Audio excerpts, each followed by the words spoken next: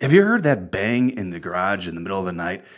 Could it have been a spring or a garage door has broken? Call the experts at Precision Door Service. Two numbers to contact them: area code 708 474 6657 or 219 306 8155. They can always be reached online at precisiongarage-door.com. Those numbers again, in case of emergency with your garage door: Precision Door Service at 708 474 6657 or 219 306 8155. You can always get them online at precisiongarage-door.com.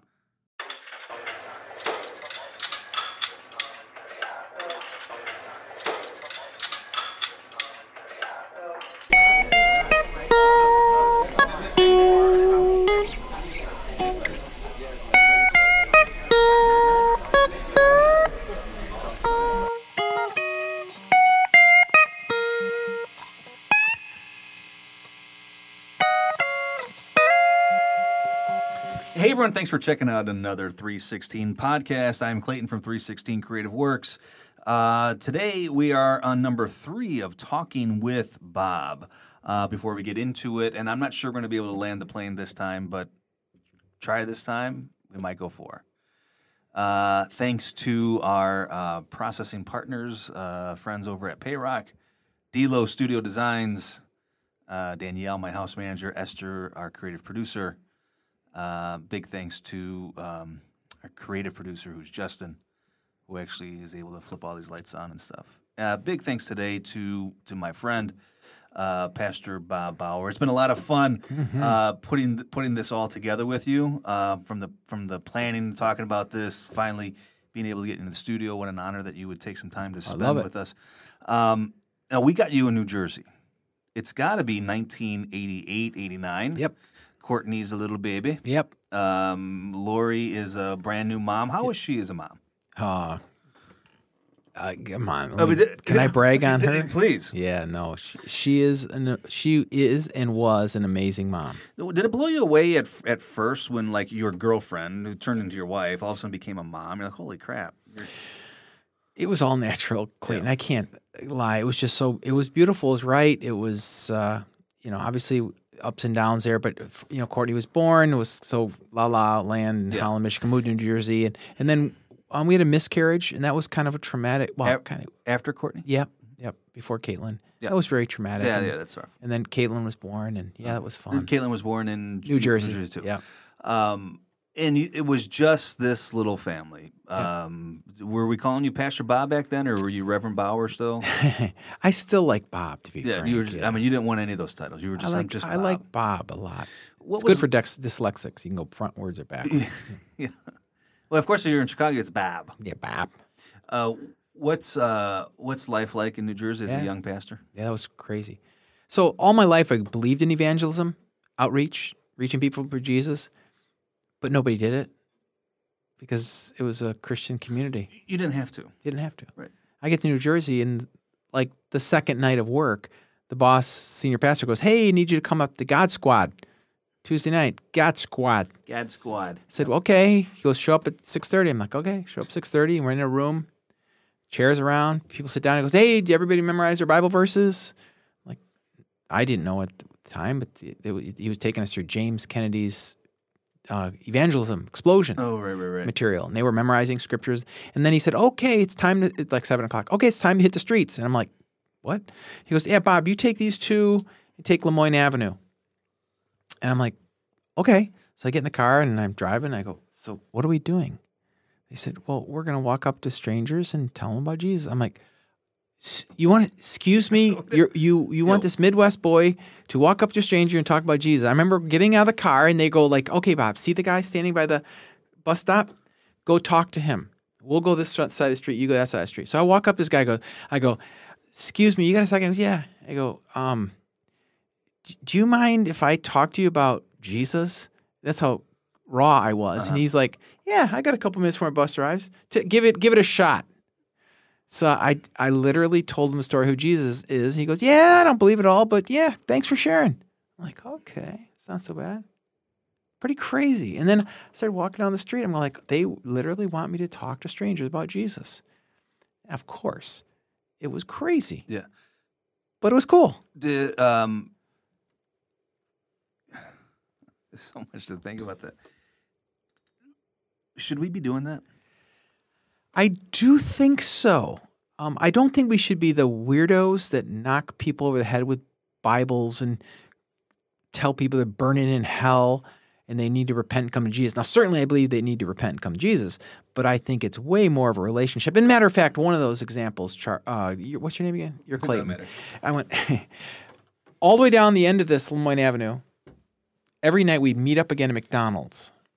And I was sitting there one day by myself waiting because I'd walked in the other ones, and the other groups would meet us there. And the girl walks up. She goes, "Are you in God Squad?" I said, "How do you know?" She goes, "Oh, you always meet here." And I said, "So what do you do?" She goes, "Oh, I'm in high school." I go, "I'm the youth pastor of this church." And she goes, "What's that?" And I said, "Oh, come Sunday night, bring a friend." And she came. And guess what happened? God saved her. Not that first night. No, right. But through time. But she started going to your church. To answer your question, yes, we should be pretty excited and public about this God in Jesus Christ who saved us. Yes. There used to be, probably in the 80s, right? Certainly 70s, 80s, a little bit in the 90s, started dying off, these evangelism education things, right? Bill Bright, Yep. a lot of that stuff, right? But didn't Jesus say to go in all the world making disciples? Yep. And teaching them to obey all that. So isn't he then saying to go and make friends with people? To disciple them, not to yell at them on the street corner. Yeah, I think you're right. I think it's I think discipleship is evangelism. Evangelism is discipleship. Yeah, and not that there's anything wrong with that, but that's my excuse for getting away for not doing it, right? Well, I think the chances of someone knocking on your door, a stranger, telling you about Jesus, you dropping a knee and giving your life to Jesus, it's possible, but all of the observation of my life and ministry is a relationship first. Comes through relationship. Yeah. How long were you in New Jersey? 3 years total. Was it Newark? It's north of Newark, about probably 25 minutes. Have you watched The Sopranos? A little bit. So I had COVID a month ago or 2 months ago. Yeah. And what got me through COVID really was The Sopranos. Yeah, that would be the stereotype of New Jersey. And it is Newark, New Jersey. Yeah. And the whole time I was thinking about Bob being Tony Soprano's pastor. Yeah. There was an element of New Jersey. Some of those guys there. Oh, yeah. You knew some of those. Yeah. And you were a youth pastor there for 3 years? Yep. Did you, what do they call it in ministry? Did you become a senior pastor? No, I was ordained. I was the associate pastor over youth. So you preached a little bit? A little bit, but not enough. You wanted to preach more? I wanted to preach more. You felt a gift of I really wanted to delve into God's word and be the consistent voice. Yes. How were you as a youth pastor? I was a lot of fun. I mean, the youth group went from literally maybe 6 kids, to 40 kids at its peak, and we had the retreats, and it was awesome. It was fun. It was awesome, but I knew in my soul that this would be a way in which God would prepare me for being a senior pastor of a youth group called the church. Is it a young man's game? Most of the time, yes. Is it just because old pastors can't connect with high school kids? There's stories that's not true, but most of the time it is. But rarely. Yeah. Some guys can sustain a youth group once in a while I get that. Yep. Their whole life, but mostly it's a young man's game. Yep. Nothing's impossible with the Lord, but yeah. How did you hear about a church in South Holland, Illinois? Yeah, it's crazy. So the chaplain, college chaplain, got a call. Jerry Sitzer? Yeah, got a call from. So you've made friends with him? Oh yeah, he's all these years. And so this gets us into 91, 92? Yeah, 89 is when the Faith Church started contacting me. Okay, so they knew about you. You didn't know about them. Correct. Okay, so Jerry Sitzer put my name in. They said we need a guy who loves Jesus, who's an evangelist and discipler. And he goes, "Well, I think Bob Bauer would be a great fit." And then Don Piercema calls me out of the blue in New Jersey, and he said, "Hey, I'm from South Holland, Illinois. This church is called Faith Reformed Church. You interested?" I said, "Well, you're saying that you need an associate pastor. Well, I'm that. I want to preach and teach more." And then I said, "No." And then 6 months later, he called back and said, "You didn't actually say no. You said no to that. What if it was a co-pastorate before the pastor retired?" And I said, "Yeah, that makes a lot more sense." And that's what really I think God used to trigger me to come here. So that's what you came out for. So you started looking into South Holland. I mean, you didn't really know about South I didn't Holland. want my dad to influence me. I didn't know where South Holland was compared to Lansing. My dad was a pastor in Lansing. Okay, so your dad's life continued from Oostburg. Yeah, he went to Lansing, went to Lansing Illinois. Reformed Church. Yeah, Lansing. And then South Holland. I didn't know that they were like butt up against each other Right next to each towns. other, yeah. So then I waited till like way into the ninth inning, and then I called my dad. I said, "Hey, Dad, how far are you from South Holland?" He goes, like it's next town over." I go, "Really?" I said, "Well, Faith Church." He goes, "Oh, it's a good church. Hope you come." So you eventually accepted that call. Yep. In 91. 90. In 90. Yep. You move your wife. And two kids, and girls. Lori was pregnant with our son Grant. Okay, so you move your pregnant wife and 2 daughters. Yep. Uh, Across half the country. to South Holland, Illinois. Yep. Did they have a house for you to live in? Yeah, we lived in one of those parsonages. Yeah, there are 2 of them back there, right? Yep. So you lived in one of those, and you're on fire. You're excited. You love this community. Actually, I loved the New Jersey experience. I loved it. Because it's a little bit raw. It was really raw, and it was so. I mean, there was no tradition in this church. I mean, we had people that would run to church in sweats, and we'd have moms bring their strollers down the middle aisle, and people from every ethnic and background in this. And then I came. It was a little bit of a time warp for me to go back to South Holland, where it was predominantly one ethnic group. It was a little like, oh wow, because I really enjoyed the diversity. Yeah. So it was a little bit of a culture shock. It was. And when you were in New Jersey, did Lori live near her home? It's where she's from. Yeah. She was probably 20 minutes away. We did a lot with her parents. They were super helpful for us to be grandparents near there. And the ministry is busy, so they would watch the kids a little bit for us. And they were like a little getaway. So this was sad for Lori and for her parents to move away. I would say no, because her parents had made the decision to move to Florida. Okay. And take an early retirement. And so it was like they went there and we went here. Were you nervous? Yes. I mean, absolutely. It's a next step in leadership. Yep. And you didn't know when this senior pastor was actually going to retire. Correct. If at all. Yep. Was he a good man? Oh, Dave Trebe's still alive. He's in his mid-90s. A great man. And I called. It was called a co-pastorate, but I really knew that it was an associate pastor. Let's be real. You just changed the name. And it was fine. But I mean, once in the second year, he said, "I'm going to retire and move to Iowa." It was the right thing. I wouldn't have probably stayed long after that if I would have been just that co-pastor, because it's like having 2 general contractors at the same site, But we loved each other. We got along great. Leaders need to lead, right? Yeah. And you were a leader, and you were developing in leadership even more. Yep. Eventually, so I guess it must have been 93. Then he fully retired. Yep. 92. And he left this church to you. Yep. How was that? Again, a little bit scary, because all of a sudden, like, okay, now you're responsible. Yeah, that's you. And how many people? 200, 250 active members. Big church? It was considered moderately big, for churches in America. Successful. He had done well building a community, and the church was in decline when I came. That was part of the reason why they wanted an evangelist disciple guy, because some of the young couples were leaving and that kind of stuff. Why?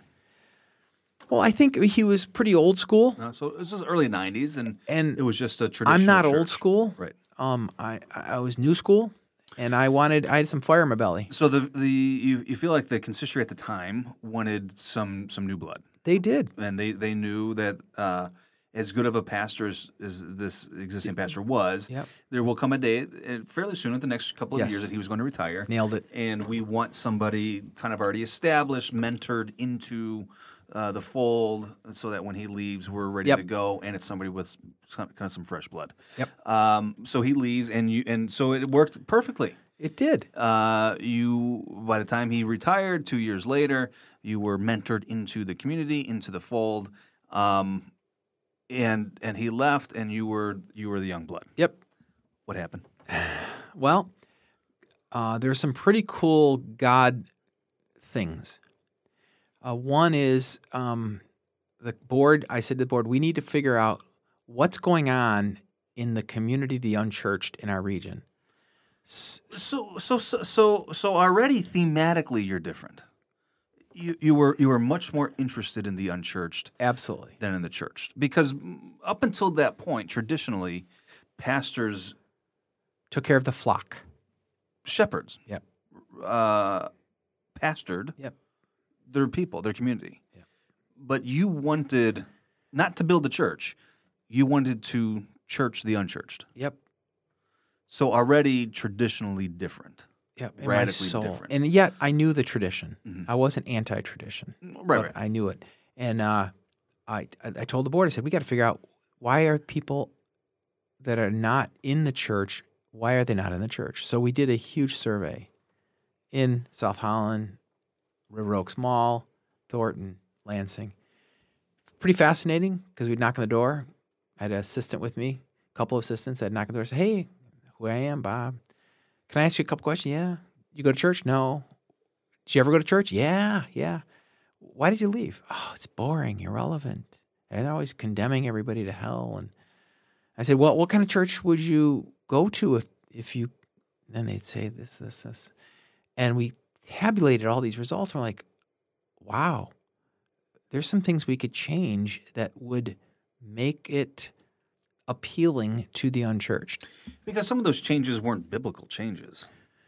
No, biblically, we never change at all. I mean, it was just style. It was or style of tradition. music. It was or- things like clothing. Believe it or not, the second or third number one reason why people they wouldn't go back to church because they didn't know what to wear. There was an expectation of dressing up. Yeah, and the formality and the traditions and the language, the insider language of a church. So you went about changing that, I led the change. kicking over some sacred cows. Yes. Hit him hard. Are you No. ready? Yeah, go for it. Did you piss off some old community people? Yes. Didn't ever think that was going to happen. I thought, man, the people always liked me. I'm a nice guy. So were you naive? I think I think the Lord protected me. Yes, I was spiritually naive. Positive, optimistic. Totally. I thought everybody oh, this is about Jesus. Yeah. Why would you argue about Jesus being reached? It's a good idea. It's biblical. It's about building the church, and for crying out loud, Bob's doing it. Yeah. What could possibly go wrong here? Yeah. And then some people, some really hurtful things. some big people, Yeah, some really important people, Yeah. some wealthy people, Yeah. some I had some threats. some good friends. Yep. Let you know that you were destroying their church. Yes. Quote. What does that do? Because now you're flying solo, right? Now Yeah. senior pastor's not there. You're a dad. You're a husband. You're on your own. You're doing your thing. You're 92, 93. Now, yeah, but let's go. This change started about 94, 95, 96. Yeah.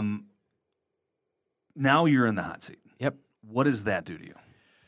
Well, it drew me to my knees, and I'm not going to lie. I spent a lot more time back then, honestly, on my knees in the basement praying, begging God, because it was scary. Because there were some mean things said about me, rumors that were spread about me that I knew were not true. What were people saying? You're ruining my church. You just want to be Bill Hybels.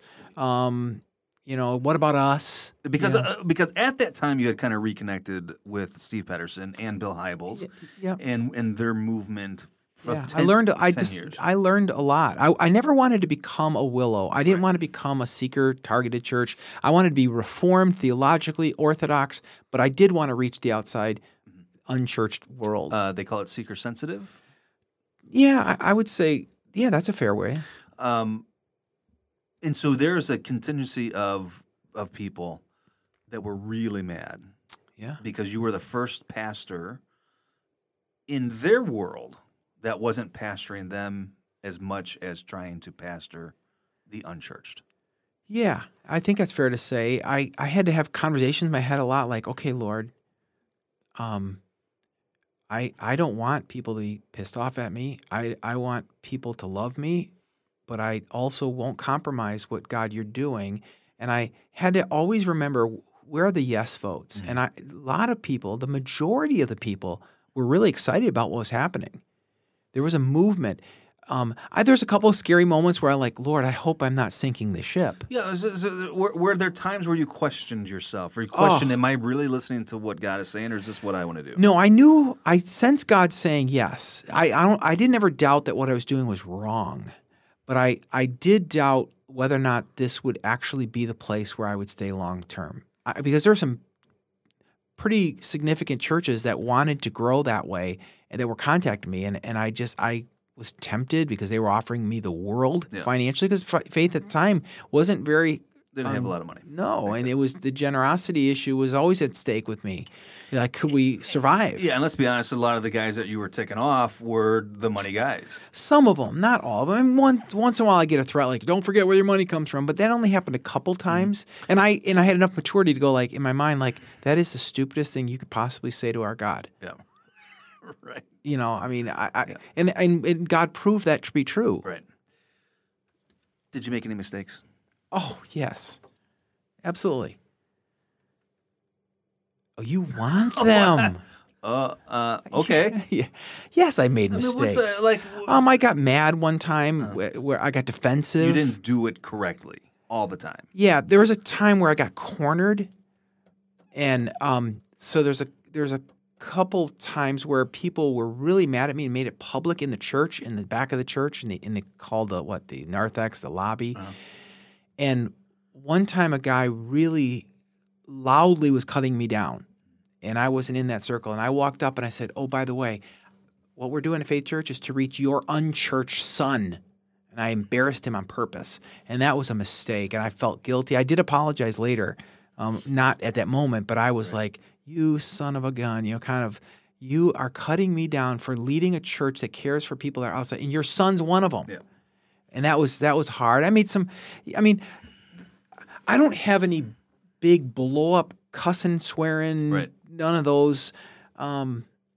Mistakes probably were more like, maybe some of these people ticked me off, I would talk about, but not gossip like around the church, but right. I would vent. Yeah, just talking to your buddies. And because it hurt. Yeah. Tell me about your first contemporary service. That was a riot. I was scared out of my mind. Lived at that time, we bought our first house across town, got up at 3 a.m, drove over to church. We had advertised, marketed the whole community that this new experience in worship. We're going to have a 9:30 normal traditional service, 11:15 this contemporary service. And I just couldn't sleep. So I went over and laid in the altar, the stairs going up to the podium, just laid there and begged God. I didn't hear an audible voice of God, but I know that God spoke to my soul, and he said, Bob, every prayer you offered, every change you've made, every house you knocked on the door to make this possible, if one person shows up, it was worth it all. And I remember my soul getting up, going back home, slept a couple hours, took a shower, came back, and then we had the first service. Normal one, traditional. And then all of a sudden, one guy walks in. He had a leather jacket on. I'll never forget. He's Italian. He sits down in the back row. I go, hey, I'm Bob. He goes, hey, when did this church become not Dutch? I noticed it's called Faith Church now, not Faith Reformed Church. All the Dutch people are Reformed. And I'm like, well, actually not. That's probably not right. But welcome to Faith Church. And I remember walking away and go, that's the one guy. That's the one. But it turned out 160 people showed up that day. Do you remember that? Do you remember that guy? I don't remember his name. Is he still around? He stayed around. Oh, yeah, absolutely. He may have stayed till he died. He was older. But he lived behind the church, and he was invited to the church, and he said, I didn't know I could come to one of these Dutch churches.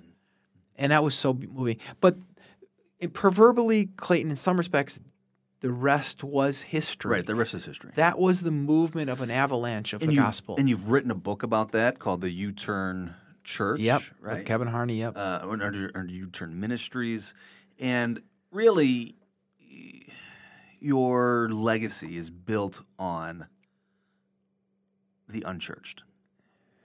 And the church. I got to be fair. Right, be fair. But the difference was that you had as much heart and soul and passion for the unchurched for the unshepherdable Yep. as you did That's fair. the shepherd. And that, Bob, is what has made all the difference. And not only in what Faith Church eventually went on to become, but also in my life. Yeah. I remember. Do we got time for this, Justin? We got time for a little bit of my story. I remember my first experience at Faith Church. Yeah. It was Thanksgiving, 1995. Mm. So in just 2 weeks, Thanksgiving will be 26 years. My Yeah. first service. It was authentic. Yeah. I don't really remember or care about the music, the contemporary stylings. It was probably cool enough to keep me, Interested? Yeah. but it felt authentic. I had just gotten married. I was a professional actor. I was out doing my thing. Went to a couple of churches. I knew I needed to be in a church. And I went to this church. And for a Thanksgiving service, you asked people to come up and share what they were thankful for. And there were two microphones put on either side. It wasn't crazy. There wasn't huge, long lines of people. There were probably 2 or 3 people at every mic. And I remember Leanne Mast coming up and saying something Nice. that she was thankful for, this church, her family, or whatever. And she broke my heart. And not because it was sad, but it was the first time I had been in something that real. And that made all the difference for me. It was a real Yeah. That's fair. experience. Yeah. That's good. That's what kept me and keeps me coming back. Yeah, I praise the Lord. That's the answered prayer. That's the Holy Spirit. And that's, people say, was it a program? Was it a style? Some of that played into it. No, it was the Holy Spirit. It was the Holy Spirit. It continues to be. Yeah. People have said Faith Church is entertainment because it's good. It's polished. It's rehearsed. It's whatever. But I will stand toe-to-toe with anybody because I've been there. I've been part of the program, Yep. right? Absolutely. Developing worship. And is that I don't know how it comes across. It may come across pretty professional. And if that's what you mean by entertainment, I don't know.